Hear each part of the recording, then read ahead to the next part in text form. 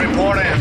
Red 10 standing by. Red 7 standing by. Red 3 standing by. Red 6 standing by. Red 9 standing by. You're listening to the Ion Cannon Podcast. Laugh it up, fuzzball. Your source for entertainment reviews from a galaxy far, far away. This is it. Need laser clankers! Welcome to the Ion Cannon Podcast, your source for entertainment reviews from a galaxy far, far away. I'm one of your hosts, Steven, and I'm joined by my friends and co-hosts, Tom and William. Today, we're going to be discussing Season 4, Episode 5, and Episode 6 of Star Wars Rebels, titled The Occupation and Flight of the Defender. Now, in a very rare move, I don't actually think we have any announcements today. So, Tom, why don't you tell us about the episodes? Okay, well, we're going to be starting out with Season 4, Episode 5, The Occupation. This was written by Christopher Yost and directed by Stuart Lee. The episode revolves around Ezra and the Ghost crew are called back to Lothal when a new Imperial threat arises. And then the second episode is Episode 6, Flight of the Defender. This was written by, when was the last time we heard Dave Filoni coming back and writing something? It's written by Dave Filoni and Stephen Melching. And It's been a little while, yeah. It's been a while. And this one was directed by Sal Ruiz. In the second episode, Ezra and Sabine steal an Imperial prototype TIE fighter, but must rely on some unexpected help to escape. Thrawn returns.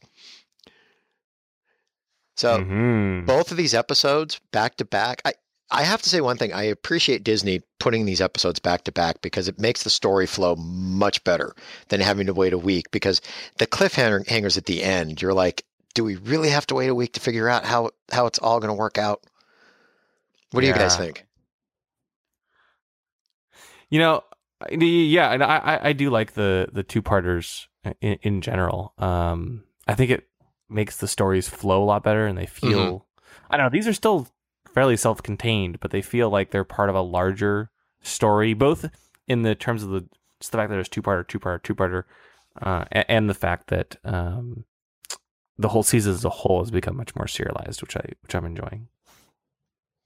Yeah, they've done a really good job with it thus far. Yep.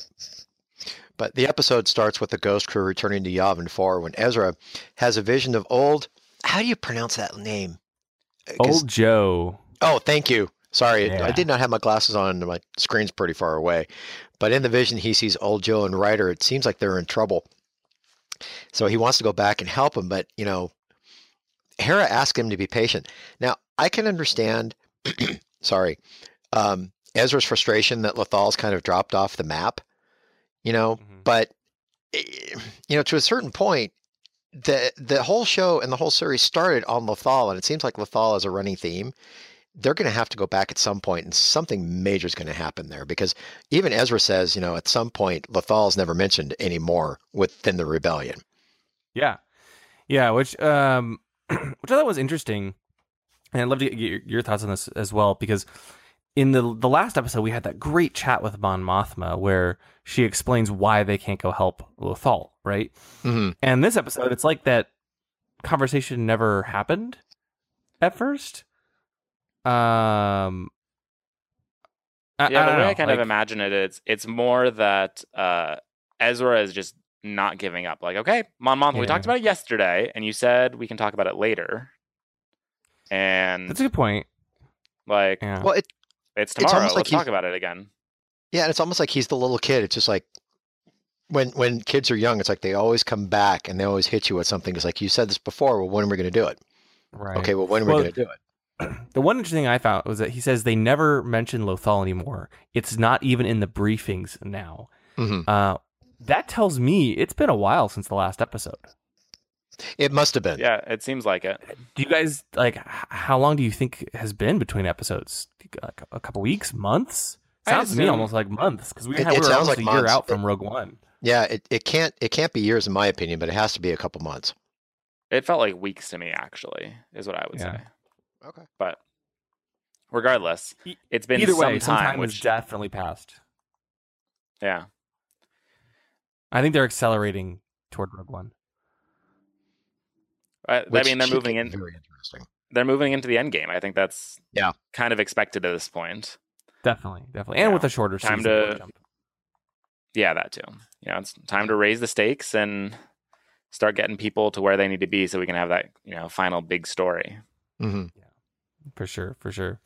You know, it was funny when the episode started. I almost wondered, like, are we watching In the Name of the Rebellion again? Because the shot of like the ghost coming out of hyperspace and then flying down to Yavin 4 was very similar at first. Like they're saying different dialogue, but it almost feels like the beginning of In the Name of the Rebellion. But then the episode. Well, it was cheaper for them to probably reuse that. Grab it. They don't have to I'm redo sure it. it's not reused, Tom. It probably isn't. Maybe similar. It's probably not reused. No, I'm just gonna guess that is the case. it probably is. Although I have to say, Ezra, having just complained about never hearing about Lothal, got pretty lucky because as soon as they landed, like the second they landed, Mon Mothma calls them in and is like, "You got a message from Ryder." Okay, coincidence? Well, I'm assuming they've been out on a mission for, a couple of days. The message came in while they were gone. You don't want to break operational procedure, And to be fair, he did have a force vision of Yeah, he did. old Joe, so they're like connected. But the message, of course, is something that's very interesting. Had I not looked at the episode titles, I wasn't expecting them to go back to this as much. Steven, what did you think of the return of the TIE Defender? I'll talk about it more, I think, in the second episode. I was complaining last week that, the TIE Defender is supposed to be this kind of elite starship, and if it's so good, why haven't we seen it more? And the second episode kind of, I think, touches on that a little bit, talking about, this is the elite TIE Defender. I think is the actual phrasing they used. But yeah, going back to Lothal as the home of the TIE Defender was, a good thing in my mind. And getting to see the TIE Defender in action in the second episode was obviously fantastic, which we'll talk about when we get there. I don't want to get too far. Yeah, no, there was some good stuff in the second episode. I'm going to have fun with that one. I mean, we knew they had been building some parts of the TIE Defender on Lothal. I just didn't. It was kind of cool to find out that this is pretty much the only factory in the place where they're prototyping. That actually. Well, I thought we found that out when they found out about the first prototype. Yeah, well, I don't know. I guess I had assumed they were building them, like maybe prototyping, and they're building them all over. But it is kind of cool to see the TIE Defender in such an important ship in the EU tied so closely to Lothal. Mm-hmm. And it gives our heroes a great excuse to be able to go back, which is nice. But it's also a very heavily blockade planet. So in a way, if they were to go back, it could end up being a one-way mission, since we do find out it's locked down. Yeah. So, we get this, and this one I will jump ahead a little bit on as to how it kind of fits in the rest of the two episodes. Mon Mothma kind of warns them, if we insert you, we can't get you out. And I kind of assumed okay, well, we'll get, the two episodes, they'll get in, they'll get stranded, and the second episode they'll get out. I'm getting do you think there's a chance we might be here for 4, 5 episodes instead of just this particular story arc? I think so. I really think what they're building up to is something. I think since the beginning of Rebels, Lothal plays a very, very key part of the Imperial plans. And I think it's going to end somehow on Lothal, because we saw Lothal at the beginning of the series, not a beautiful planet, all green and beautiful, but we saw a planet that was basically just with an Imperial occupation. And now when we finally get to Lothal, the planet's burning, and there's, the Ghost does come in, or not the Ghost, but when they finally smuggle themselves in, the planet's being taken apart by the Empire. So it's going to push Ezra, I think, to a certain point to where he can't take this anymore. And there will be some kind of battle. Something is going to happen on Lothal. I think this whole season, Lothal is the key for something. Yeah. It was really definitely sad feeling that way. Yeah. To see Lothal, burning, and like you said, because it's been such almost like a character in the show and such a main portion of the first season or two. It was very sad to kind of go back, and we saw so many returning characters in these episodes, and people we've seen in previous episodes, and they were all different. They're much more kind of broken down in many cases and defeated by the Empire. Things are, as you said, burning. It's just it was kind of almost heartbreaking to see that the destruction that the Empire wrought on the planet. Yeah, they did an amazing job kind of transforming Lothal, I think, for this episode, and really making it feel like we're in the midst of, this horrible Imperial occupation. Mhm. And my favorite is, watching the crew of the Ghost kind of walking through, I'm going to say like downtown Lothal or whatever you want to call it. Yeah. It had that feeling of like, oh, like we've been here before. This is kind of season 1 when we spent a lot of time on the streets of Lothal. And the way they've made it feel different is just stunning. Well, it was desolate. I mean, there was nobody there. There was a curfew. And if there was anybody on the street, immediately it's like, where's your ID? Mm-hmm. Very desolate.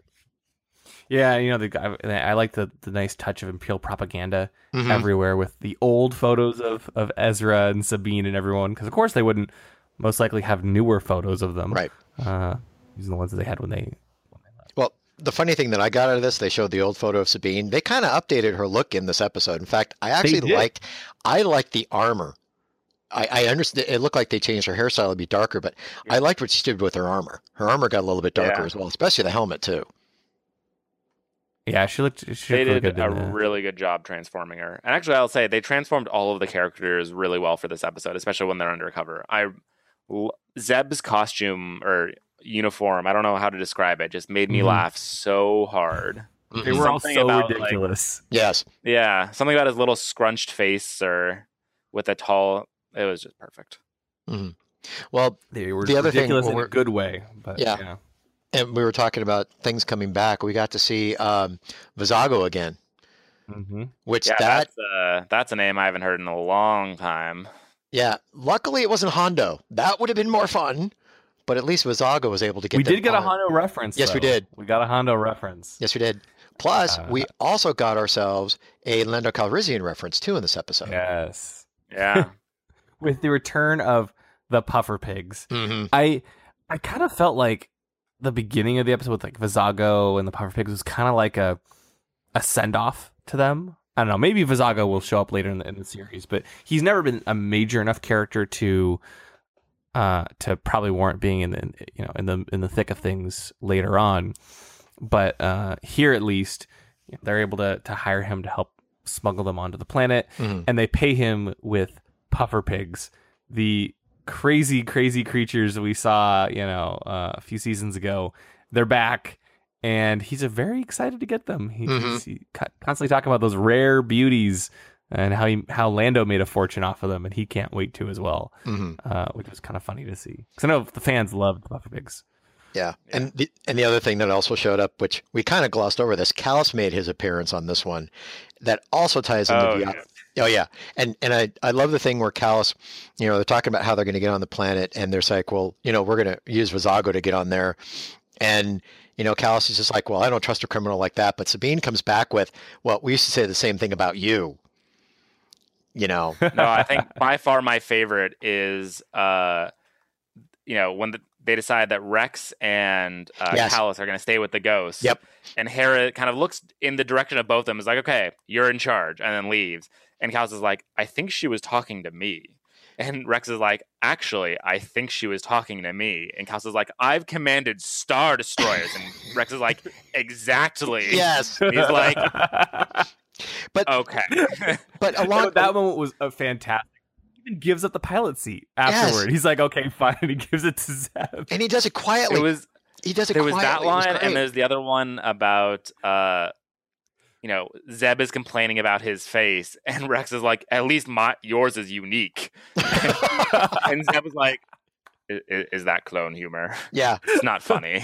Well, the writing in this episode was top notch. It was great. There's so many funny moments. A couple perfect lines, like almost back to back to back. Well, there was also, I also loved the line where Callus, when he thought he was taking over the Ghost, he had that kind of dreamy thing where it was like, and to think I sat here and used to chase this ship, and now in so many words, I'm going to be commanding this. And that's when Rex comes back with, it's just that little thought process of him going, I used to, and now I'm part of this. Oh, wow. But I love it when I love that line where it's just like, do you think you're in command? And it's just, the other thing about it is how quietly he just got up and went to the second chair. Yeah. No words. Yeah. The whole scene was just perfect. Yes. Like so perfect. Brilliant. Really, really well done. Even later too, like when they're trying to land on Lothal and the ties come in and are quote unquote escorting them, and Vizago's like playing it cool, like, oh no, this is standard procedure. Sometimes, though that's actually the first time. Sometimes first time, it's all kind of the same. Almost something Hondo would say, but I mean, I'm not surprised. Vizago and Hondo are best buds. But they end up escaping by releasing, so they land on the ship, the Imperial's board, and they release the puffer pigs. And calling back to the clone face joke from earlier, Zeb uses his useful face to scare the puffer pigs, which is why there was that conversation earlier too that the clone face conversation kicked off because Zeb was scaring the puffer pigs. They blow the puffer pigs up to their full size, and they proceed to like bounce down the corridor, which provides a distraction so they can run out behind them. And it kind of justifies why there was all the unauthorized life form signatures. But that was funny that Vizago, he still just cares about the puffer pig. He's running after that one that hasn't blown up yet. He's got his priorities. He wanted the money. And we never see him again. Yeah. That was it. That was the end of the episode. He got his face smashed into the bulkhead by a blown up puffer pig, and then that was it. I mean, I'm assuming he got captured by the Imperials based on how they were feeling potentially. at that moment. Yeah. But he might be able to wiggle himself out of these situations. He's a smuggler. He'll be able to figure his way out of it. It's true. It's not the first time he's done that. Yep. It was also fun to see the return of old Joe's pit stop, the cantina that we saw earlier in the series, and it's changed a lot, just like the rest of Lothal. Well, it changed when so much. When did we see that cantina before? Was that season? It must have been season 1. I take it, right? It was actually, I think, Empire Day. Oh, we saw it. Yeah. Which tied in nicely to the Imperial March as they approach. And I think we learned laughed really hard when they had the Imperial March coming out, which was great. I love that how they will bring it back again. Not the Imperial March, but the parade version of it from Empire Day. Although we learn never ever trust like anything Ezra says. No, it's consistent. Like he says one thing. That's not news though. It's not. But I think it just drives it home. He's like, oh yeah, old Joe's. It's gonna be the one place the Empire wasn't welcome. People wouldn't stand for it.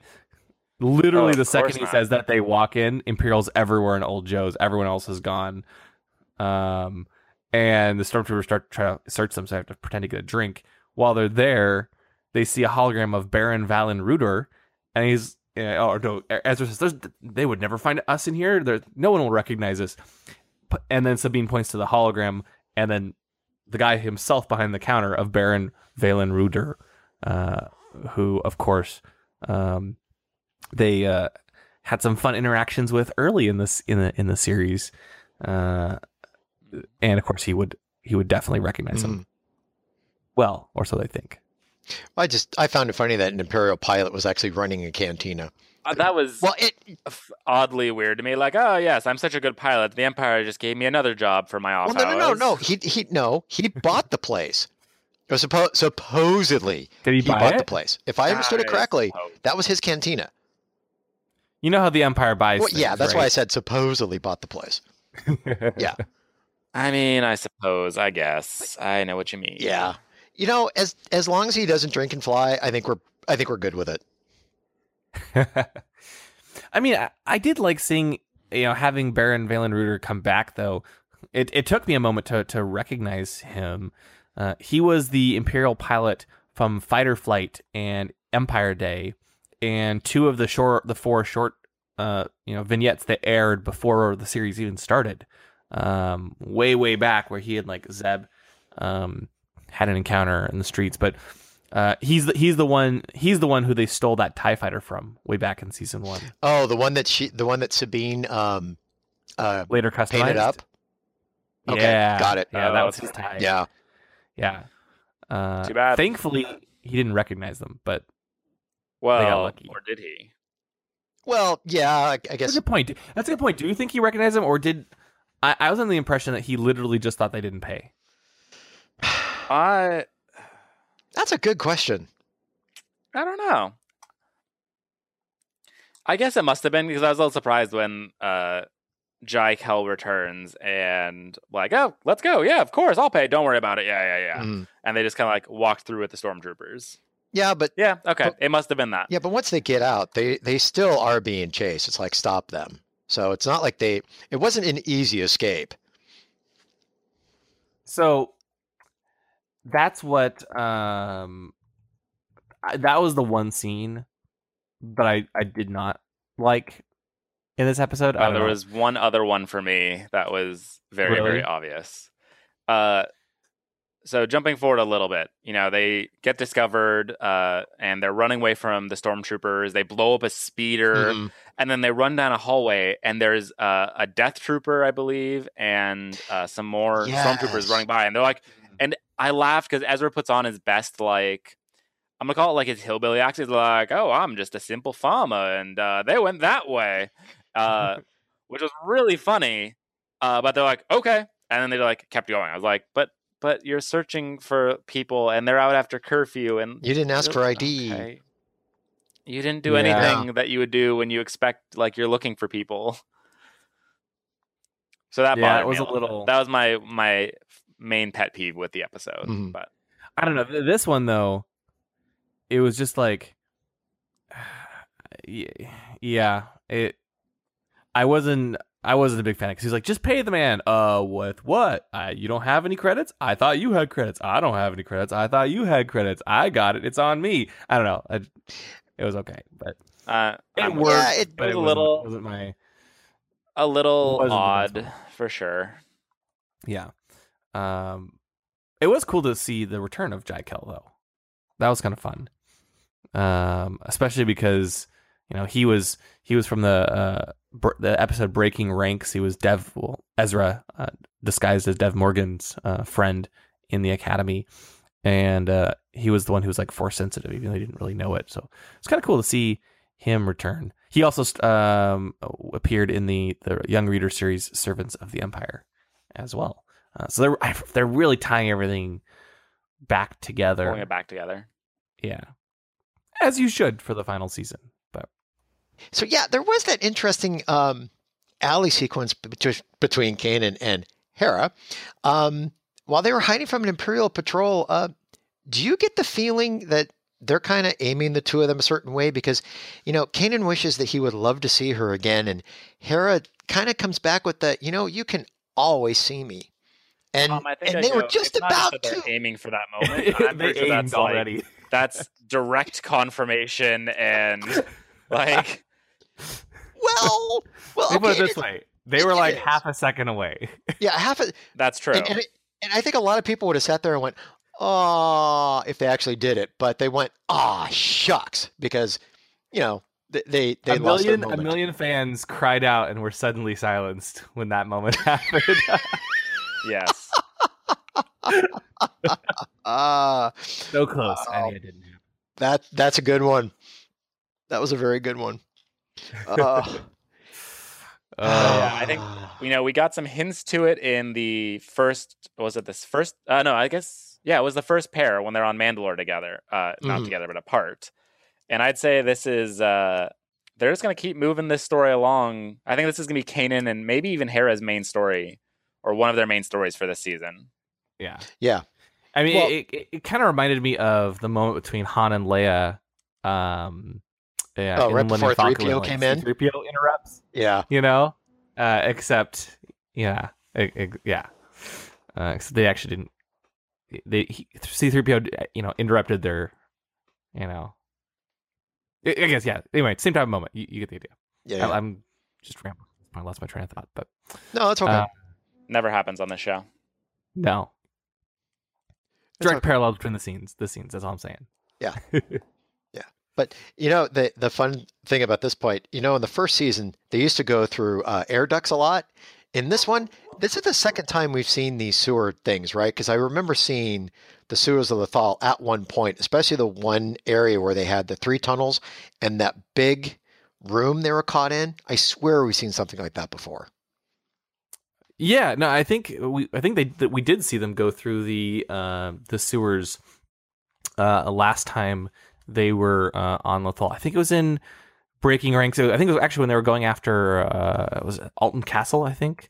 Is that the one where he turned on him? He pretended. Yes. Yeah, remember he yes. pretended to be on their side. Yes. And then he pretended, and then he turned on them at the last minute. Yeah. Now, is this the first? Because it was Travis. Yeah, exactly. Yeah, Castle hosted an interview with Travis, and then exactly the assassination of Minister. Now, is this the first time we've seen Imperial probe droids in Rebels? Yes, it is. We've seen other types of probe-ish droids. Well, and that's the thing that gives Dave and the crew a lot of incentive to start tying everything together, because they're pulling so much from the Star Wars universe to tie the whole thing together. And I do have to say that is the one thing I appreciate with this and the whole story group and everybody communicating with each other, because they're able to pull everything and start pulling it all together into one big cohesive story. Yeah, you're right. It's really cool. And I like how they use the probe droids in a very confined environment, tight space this time, which is different than we've seen them in the past. And they're following through the sewers, and eventually they kind of reach this large central chamber, and just because they followed the Sabine's artwork, actually her symbol on the walls, was also a nice touch. Actually, I wonder. So we talked in the past about how Sabine's symbol is very similar to the Rebel Alliance logo. I'm trying to think now. I don't think we've seen the Rebel Alliance logo yet in the series, right? I'm trying to think, when do we actually ever see it in the movies, though? Like, is there an actual time when we do? I don't think we've seen it yet. And that's my point. Is like, do you think we'll get that? At the end of Rebels? But do we ever see it? Do we ever see it in episode 4? Because like Ryder now is already using Sabine's symbol to help lead the rebels to him. I wonder if they start adapting that symbol, and then we'll see it in other places as well. Or maybe not. Maybe it's just that's good enough. They don't have to explicitly show, hey, look, that's how the rebel symbol came into use. Yeah, but don't we get a first look of at least a symbol in The Last Jedi? Because remember when in the trailer we see the books and then there's that symbol. So it seems like it's a symbol. If that's the symbol they're trying to use, that's a symbol that goes way back. Yeah. But I did like how he used it to lead them to that large central chamber. And just when they thought there was no escape surrounded on both sides, they realized, oh, look, there's an exit right above us. And they jump on the ladder and but there was one problem. There was one problem with that. Okay, because they did have an issue trying to open that, because Ezra decided to pull. He used his lightsaber to slash the controls, which ended up being a good thing in one case, but ended up being a bad thing because they got locked in there until it was opened on the other side. Yeah. But just when they thought there was no escape, they opened up the hatch, and there was Ryder Azadi. Mm-hmm. They're safe. And that's kind of how the episode ends. They escape the first part, at least. They escape the sewers, and they hop in Ryder's U-wing, and he's basically surprised that that's all the reinforcements they're going to get. He thought there was more coming, and Ezra's like, nope, it's just us. But that's how rebellions start. They start small, and eventually they grow. And it's not convincing. They'll do it again. Although to be fair, it seems like not convincing at all. From the second episode, it feels like Ryder's rebellion is him and Jai, because we don't ever Yeah. see anyone else, and they seem to just have a U-wing and no other, ships, no other support. That's true. And even Jai wasn't in the second half of the episode, so it's really just Ryder. Well, I mean, I guess poor old Joe, he was part of the... that's true. They had 3. And then the Empire killed him. Sad. Poor Thorian. Yes, indeed. Yeah, but then again, if you want to look at it this way, maybe Ryder he's the leader of the cells on Lothal, and maybe there are other cells. We just don't know. Well, and we don't know if we've actually been to their base yet or anything like that, too. Very true. There's still a chance. Yeah. There's a chance there's more going on in Lothal that we know. But like I said, Lothal within this series, I would almost call it a major character because it always goes back to Lothal. And now that you've got the Lothcats that you've seen sporadically, and they play a bigger part in the second episode, and now the Loth Wolf, or whatever you want to call it, Lothal is a plot point in this whole Rebels series. Yeah. Yep. It's interesting you bring that up, right? Because we go to the beginning of the second episode takes a very different. I mean, it continues the plot, but it's also very different too. I don't know. I like the beginning though. We get this little almost cute sequence with 3 Lothcats as they run across the snowy Lothal. It's now snowing for some reason, which I thought was a bit of a I assume it's just because they're in a surprise. different Maybe it's a different part. Yeah, different region. Different region, or also remember that the Empire, when you saw it in the first episode, they are destroying the planet. It could be climate change or anything That's true. that's It's changing the also environment. true. Yeah. But it was definitely fan service to get a little, not even a little sequence. We got a little sequence at the beginning, followed by a fairly decent sized starring role for the Lothcats throughout this episode as they, helped Ezra and Sabine a bit later. I like their inclusion though. The animators did a great job. It had almost like a very Disney-esque feel to it with, the individual Lothcats kind of, I don't know, like a Saturday morning cartoon where you get like, oh, it's Lothcat number 1 and Lothcat number 2, and then they go on a zany adventure together. You know what? It had that like I figured it out. opening. It has a very, sorry, go ahead. No, just it has that like go ahead. opening of a cartoon or movie, like animated movie feel to me. It had a Pixar animated short, like before the Pixar movie style feel. Yeah. Oh, got it. Perfect. Got it. But because I was going to say, so basically these 3 Lothcats, let's theoretically state they're the Huey, Dewey, and Louie of the Lothcats. If you look at it that way. But then what are you going to call the white? Oh, the white one would be Donald. Because remember, there's a white one that we saw later, and then there's which I'm the 3. very interested to talk about. But before we do that, we off have the topic nice here. sequence with the TIE Defender. Obviously, the whole reason that they're out in the snow is to scout out the base where the TIE Defender test flight is going to occur. Mm-hmm. Steven, what are your thoughts on this whole sequence? I laughed a little bit because they show a sequence of like, okay, they're waiting for the TIE Defender to show up. They need to see if it's actually that bad. And then it's like, oh, wait, here it comes. And then the TIE Defender flies in and it just like does a little circle. And they're like, whoa, it's so fast. I was like, I mean, is it though? Is it though? I get it. And they're like, it has upgraded engines. Okay, that's cool. And it has an upgraded targeting computer. That's sure. Isn't that just like a firmware update you just ship to all of your fighters? I mean, it just the sequence of being impressed by the TIE Defender did not occur for me there. It did happen later though, so it's not like okay. I guess you just wanted to see more of a demonstration. And obviously that wasn't meant to be the demonstration. I just laughed at how they were all awed by like, oh, it's flying in a circle and it's apparently fast, but it doesn't really look that fast. And you're in atmosphere, so what does that even mean? Steven, it's fast enough that it blew Sabine's helmet off. So yeah, that's true. I mean, yeah, that's very true.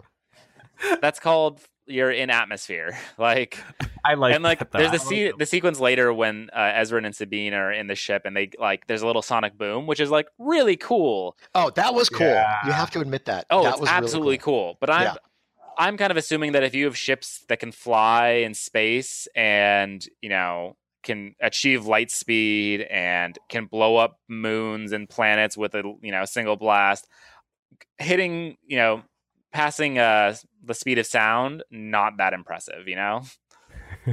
Okay, but the effect that they did on that to make it the look effect like is gorgeous. I know But it's not.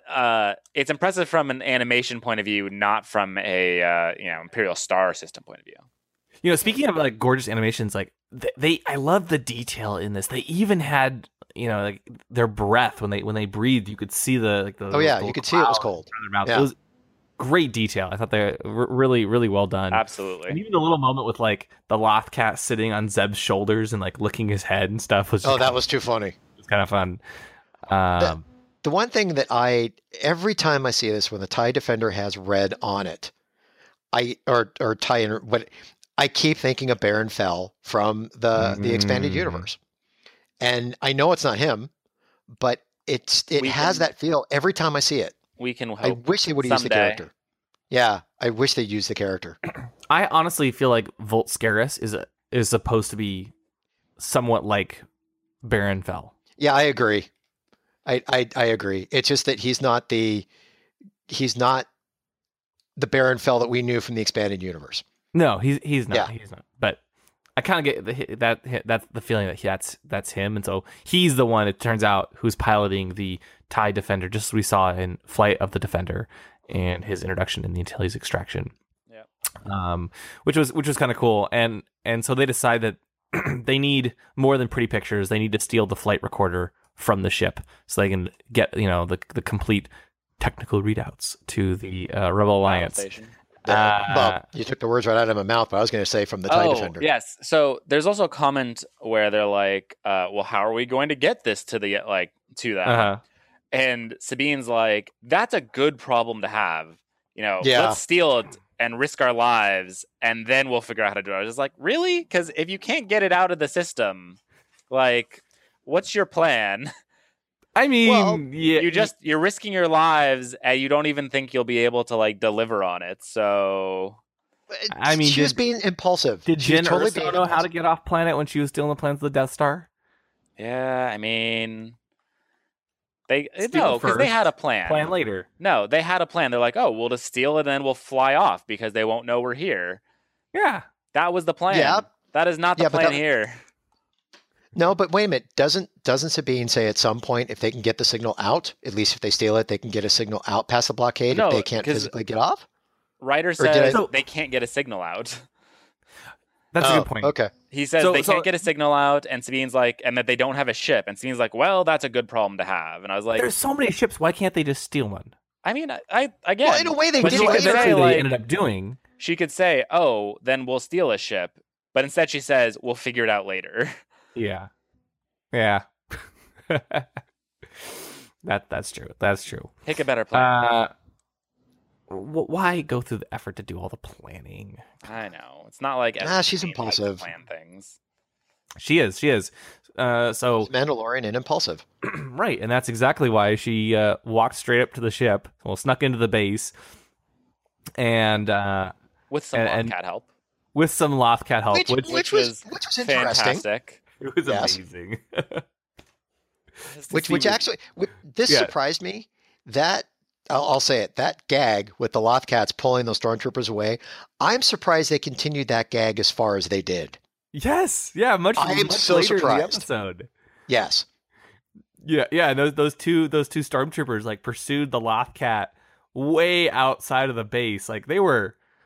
I mean, I know they tried to shoot the Lothcat, so the Lothcats attacked them, jumped on their face, which is great, and then ran off. And they pursued the Lothcat like way outside of town.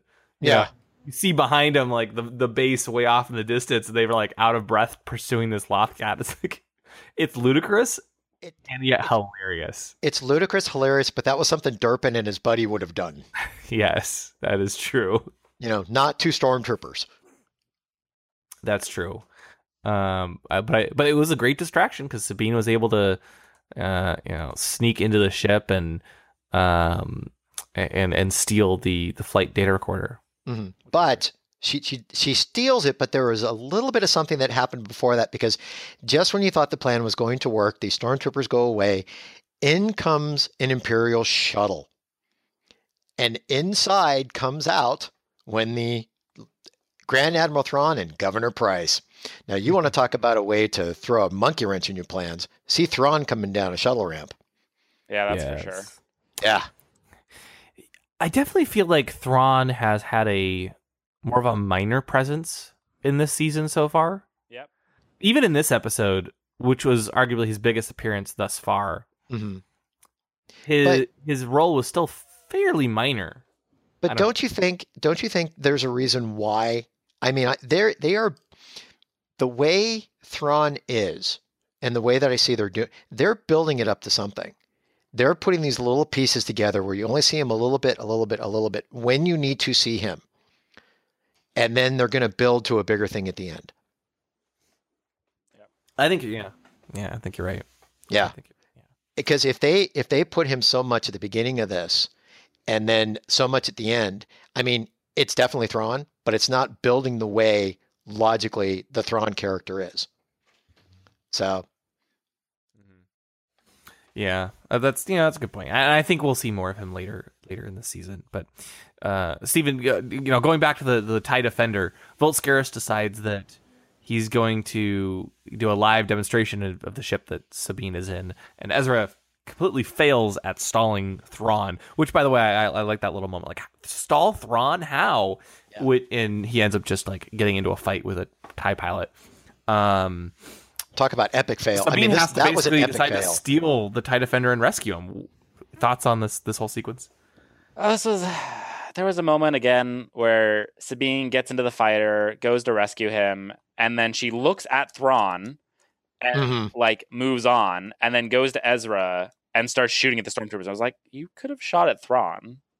Like that would have been a good idea. Probably wouldn't have worked, but would have been at least, worth the attempt, maybe, Yeah. I mean, she does try to take out the whole base.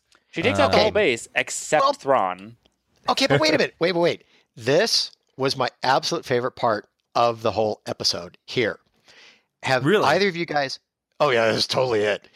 Either of you guys seen the movie Patton with George C. Scott? Nope. Long time. It's been a while, but I have seen it. Okay. There is a clip when George Patton takes over the North Africa Corps, and he's talking to a British air marshal.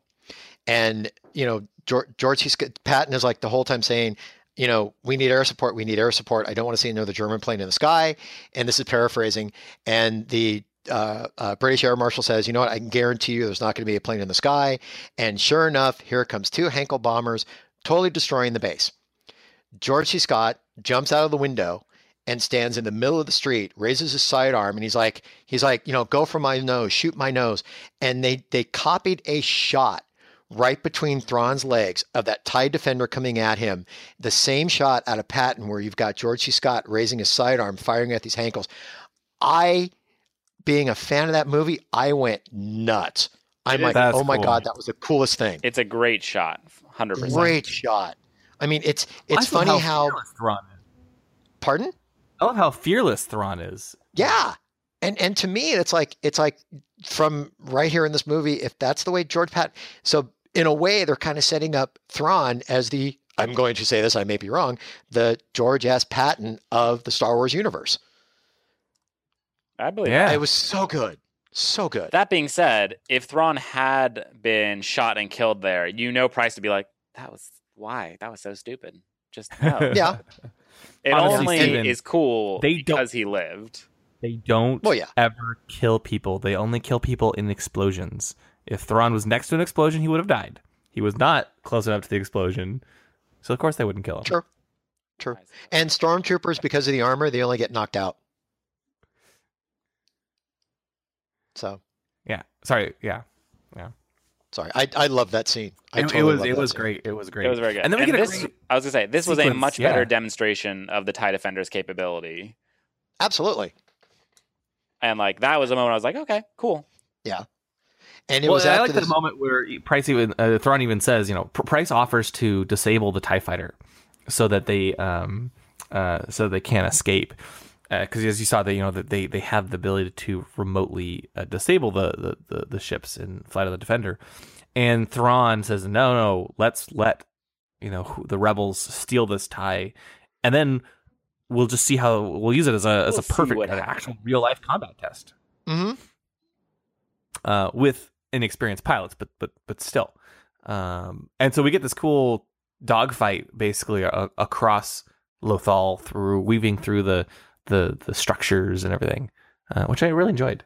It was a really awesome scene. And I do like Thrawn's little quip that's like, oh, he knows that Ezra's in the TIE Defender. He's like, I wonder who the other one is. And Price is like, that's a great pilot. It must be Hera. And he's like, no, if it was Hera, our pilots would have been dead long ago. Mm-hmm. Well, but then he continues that because he does reason that it's Sabine inside. But I love it.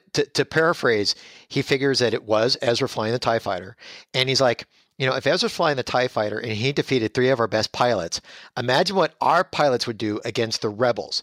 So basically he's saying that our TIE fighter pilots would basically be better in that. And here you have a very inexperienced pilot in that TIE Defender defeating our best pilots. Mm-hmm. Imagine us just totally wiping out the rebellion in that TIE Defender. Yeah. In that TIE. Mm-hmm.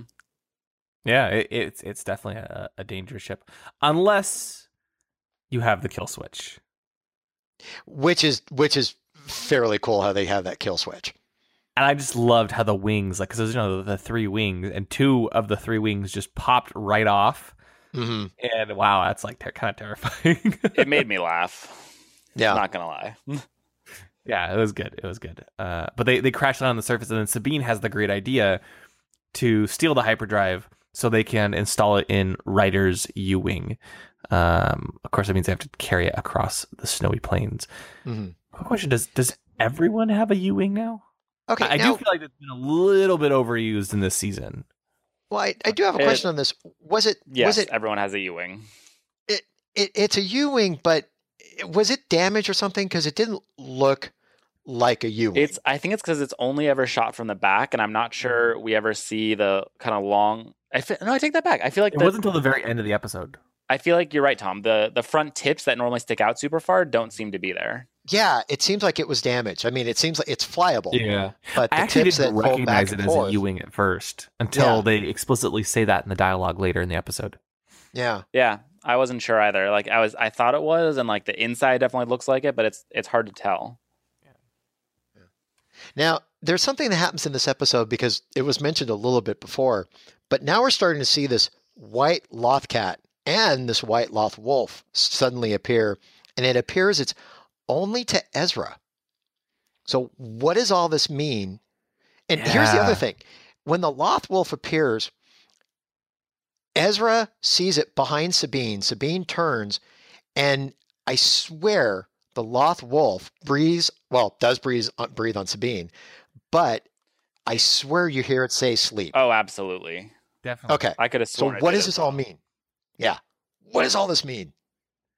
This is very mysterious, like even more than Bendu, almost on the level of like not quite Mortis, but like it's a huge mystery. I have no idea.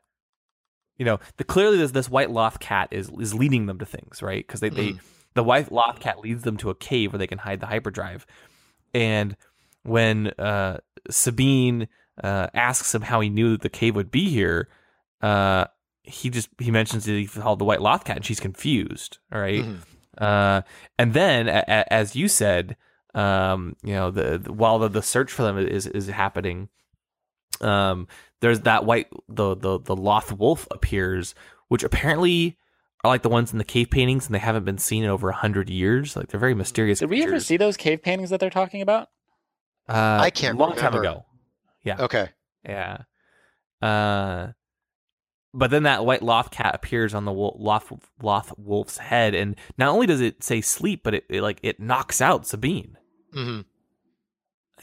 And then ends up carrying them to safety. Yeah. Do you guys think it's real? Is it Force? Is it? Well, I mean, I think. Go ahead. I thought there was a line where it seemed to be real, except then we see the Loth wolf at the very end, and no one else sees it as it's watching them walk away, which makes me think that I don't know. But there's a smile on his face. That's the other thing. At the end, when the Loth Wolf is watching everybody. It gets a smile on his face, like, it's a protector. It's somehow it's going to protect the rebels, Ezra and Sabine. And isn't the whole thing that was the biggest thing before the whole season 4 of Rebels started? Yeah. Follow the white Loth cat, follow the white wolf, Loth wolf. Yeah. So this mystery thing is going to drive everybody nuts. Do you think it's connected to Bendu, or even the Converies that we saw earlier in the series? How about something different? It could be something different, but completely different. There's the whole mystery of what happened to Ahsoka, and some people have theorized that maybe Ahsoka is the Converies now, and she can watch over people. Who knows? There's now this this mystical element that's been kind of under an undercurrent of the series, right? And now I think it's starting to come to the forefront, and I'm very curious to find out. Okay, one other thing now that I think about it, when it comes to Lothal, didn't Ezra and Kanan find a Jedi temple on Lothal seasons back, and that's where they had to use the Force to open it up? Mm-hmm. Okay, so like I said, this planet within the series is very important. And now that you've got this mystical aspect of this white Loth cat and white Loth wolf, there is something going on Force-wise. Yeah. Either Bendu-wise by way of the gray Jedi, or, the Jedi itself. It doesn't look like, unless it's going to be we're going to throw you a curveball. It's nothing appears to be dark side yet, if it is. But it's something to where it has to work within the Force. It's connected to Ezra, because he's the only one that right now can see it. Right. I think you're right. And even when Ezra is wondering what the Loth Wolf meant at the end of the episode, he says he knows it was real, and Kanan believes him. But that's when Kanan says the very mysterious line, "All paths are coming together now." Yep. And even he doesn't know what he meant when he said that. Yeah. Which almost sounded like he was talking to the viewers. Yeah. And there's one thing there's one thing about this episode that really bothers me. I'm getting a tad tired of hearing Ezra said, "What does it mean? What does it mean? What does it mean?" Nobody knows, Ezra. If we knew what it means, we would tell you. Yeah. We don't know. Yeah. You know what, Ezra? Let's just watch the episodes and we'll find out, okay? Yeah. Yeah, it's like all answers will be revealed. Yeah. And sleep wasn't the only thing that the Loth Wolf said either. He said, remember when, right at the very end, when Ezra asks why he helped them, he just says, "Doom." Yeah, it's interesting. Sound like Doom, at least. There is almost certainly something major that's about to happen on Lothal, I think. Yeah. It think it goes beyond the TIE Defender. Farm. It goes beyond, just about everything we've seen thus far, I think. And honestly, I think this is why Dave Filoni wrote the second half of the two-parter episode. Mm-hmm. Dave Filoni and Stephen Melching, actually. Yeah. Dave Filoni, historically, in Rebels, has only written some of the most important episodes of the series. If you go back, he's credited on specifically the writer for Twilight of the Apprentice, Ghosts of Geonosis, tying into Rogue One, Trials of the Darksaber, and now this one. So, this is obviously, it's not just about the Defender. The Defender is, I think, what it looks like it's the A plot to us. I think it's actually the B plot, and this mysterious creature, the Loth Wolf, and that whole mystery is going to be I think, maybe I'm wrong. Maybe they'll never come back to it like Immortus, but I think it's going to play a much, much, much bigger role. Mm-hmm. Definitely, yeah. Yeah. And fascinatingly, the Loth Wolf is just listed as himself in the credits, just like Chopper, the white Loth Wolf. So I don't know. Dave Filoni got his wolves in though. He loves his wolves, and he got a whole episode about them. Well, at least he didn't have them painted like he's a Pittsburgh Steelers fan, so they're not basically black, yellow, and red, like Savage Opress was. Yeah, exactly. Yeah. And then, of course, like as you said, the episode ends with the Loth Wolf watching over them again as it fades not to black but to white. That was the Rebels logo. It's very, very curious. Have we ever had a fade to white before? Not for the ending, no. At least not that I remember. But okay, then look at it this way. If white probably means it's okay. We're gonna be theoretical about this. It means hope. It means promise. Or pure. It doesn't mean there's something dark coming. Yeah. But then again, you never know. Unlike the beginning of the first episode where we went out with a more of an ominous choral music. Yes. You know, which is also fairly rare for Rebels. But no, this one was that the fade to white. I don't know. In the words of Ezra, what does it mean? Not again.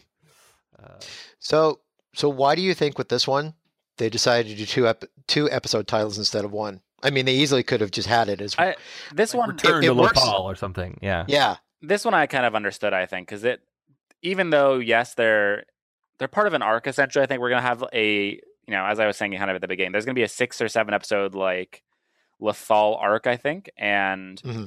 Given that you can't name them all the same episode, the focuses of these episodes are still fairly different.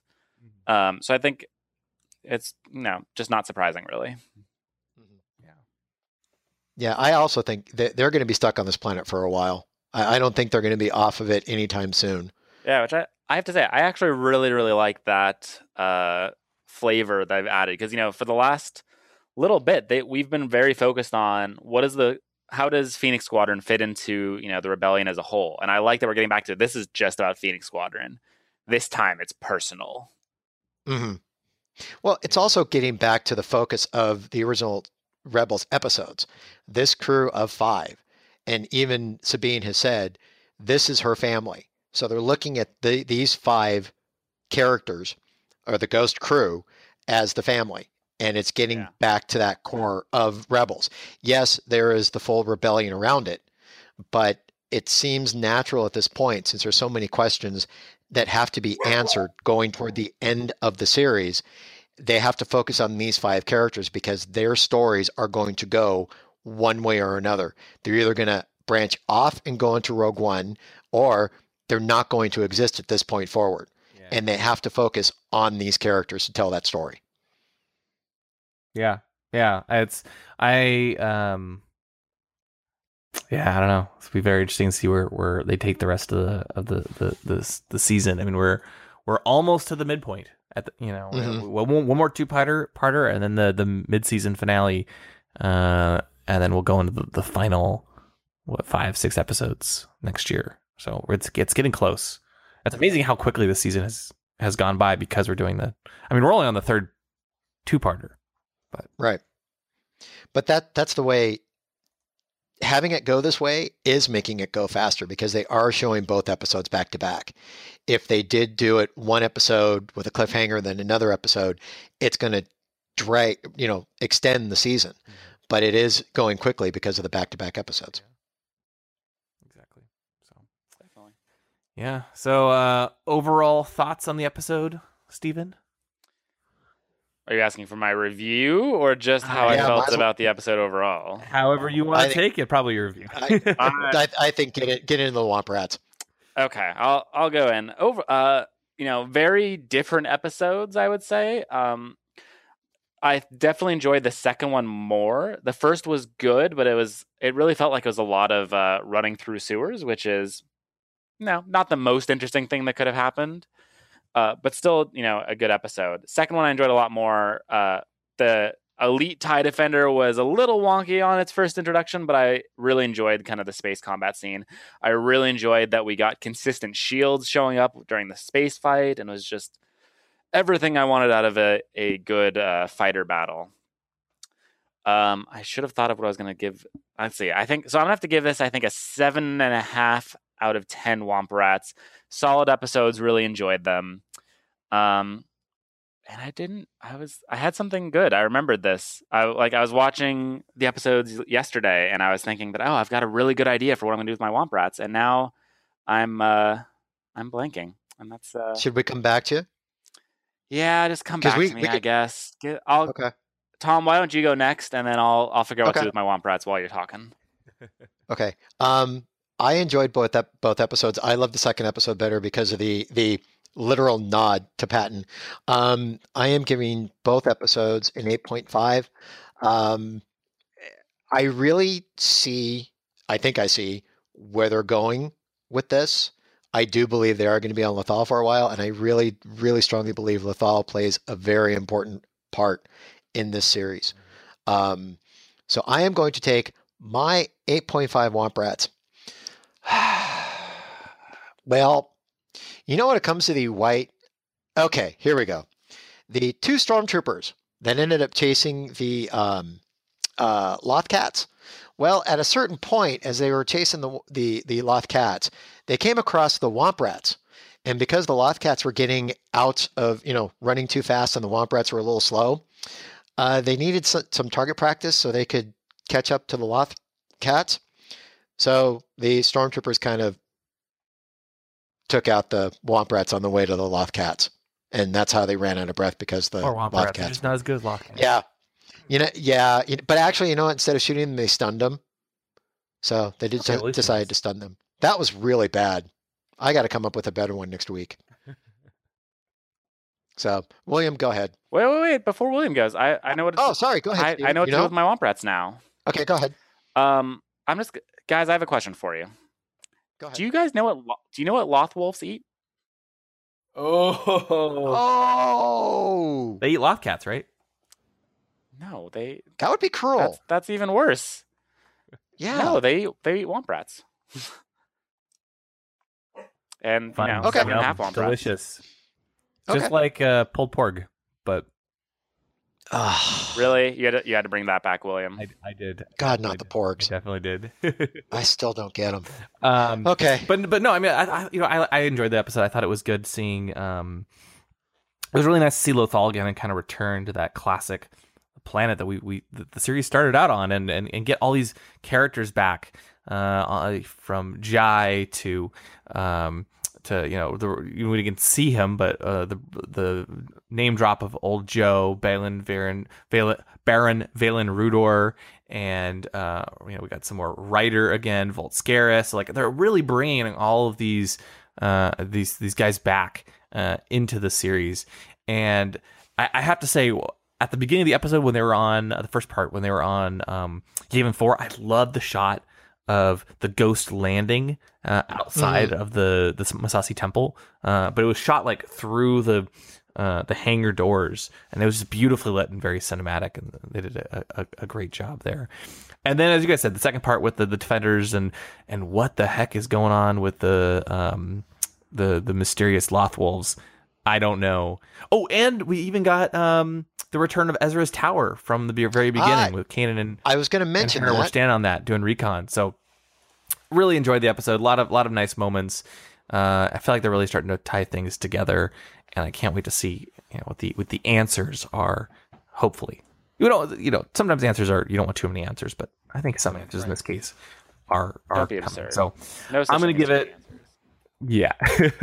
So I'm going to give this 8.5 Womp Rats out of 10. And guys, there's something I have to tell you. Uh-oh. You know how the white cat could only be seen by Ezra, right?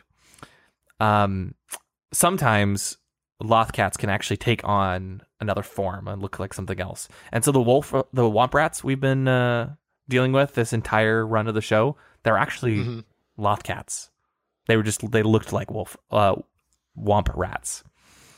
They've been Lothcats the whole time. Can you believe it? Okay. I believe it. Mind That works. blown. No. Yes, William. Mind blown. You're so clever. That was not at all. So So Tom, clever enough.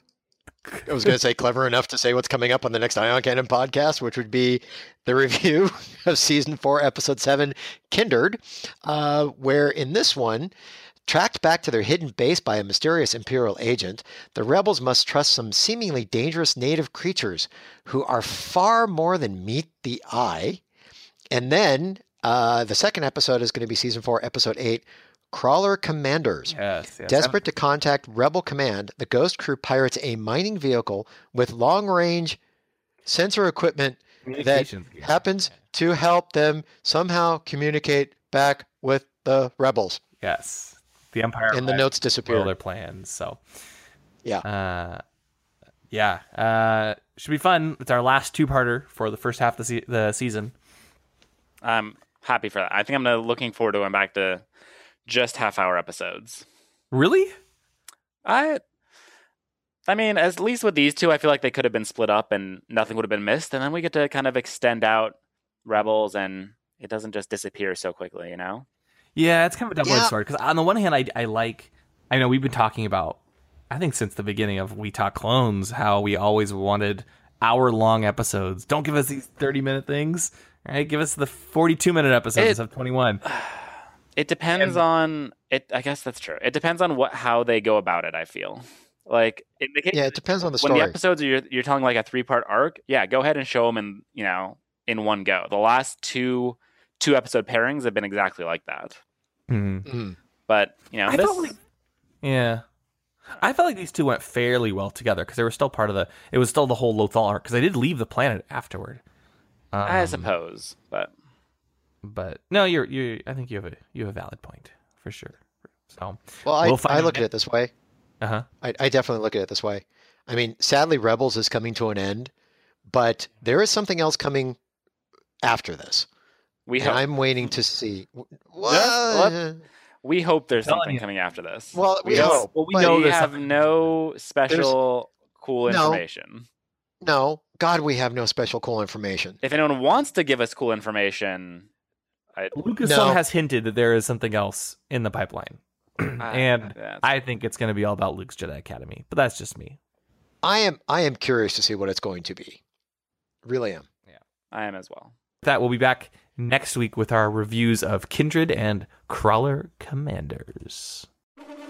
Thank you for listening to the Ion Cannon Podcast, your source for entertainment reviews from a galaxy far, far away, including Rebels, the sequel trilogy, spin-off films, and more.